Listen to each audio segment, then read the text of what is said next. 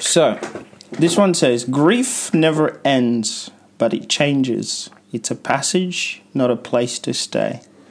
Grief is not a sign of weakness, not a lack of faith. It's the price of love.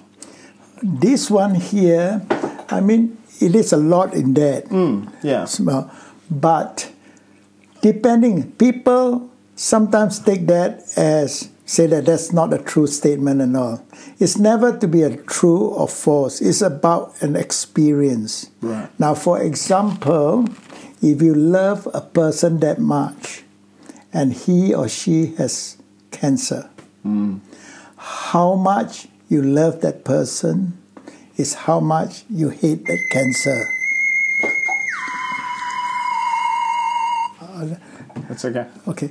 How much you love that person, the opposite is how much you hate that cancer in that person. Yeah. So, when you grieve, let's say grief, really people think about grief is people thinking about a loved one passing away.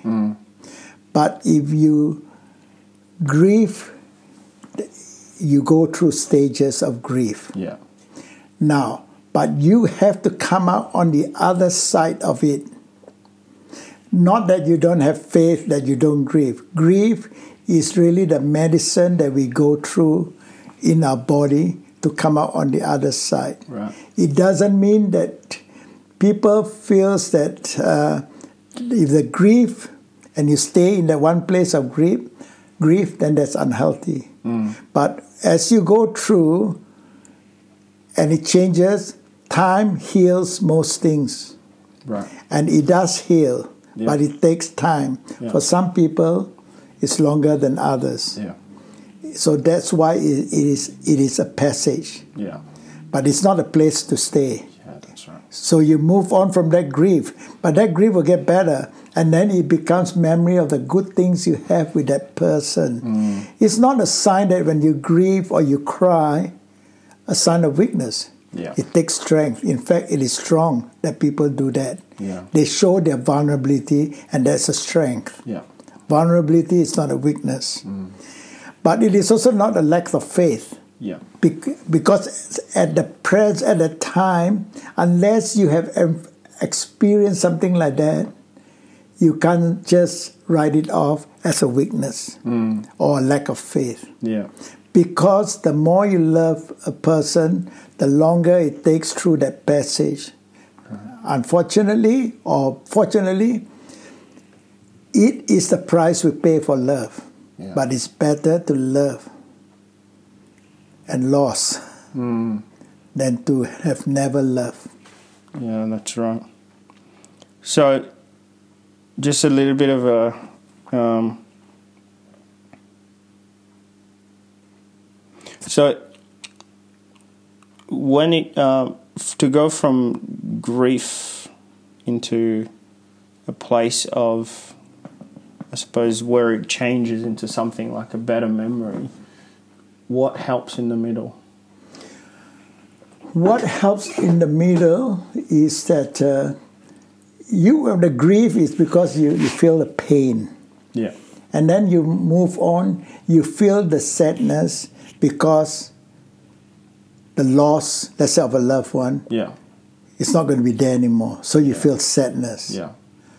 But then you move on to a middle place where you start to remember, as a loved one, you will have treasures in your memories of the good times you have spent with that person. Yeah. So that you cherish that memory. You let the memory live on. You might do it in the physical stuff and all these things. And every time you pass by the stuff, you remember the good times. Yeah. And you might have a good time at a certain place that you went with that person and something. And when you get to that place again, it triggers good memories. Yeah. And that once you got more of the good memories in placing of the grief you have in your heart, you start to move on and the passage. Yeah. So time does not let you forget, but time heals also. Yeah. And as a person that has faith in the Lord Jesus Christ, he has the healing balm. Yes.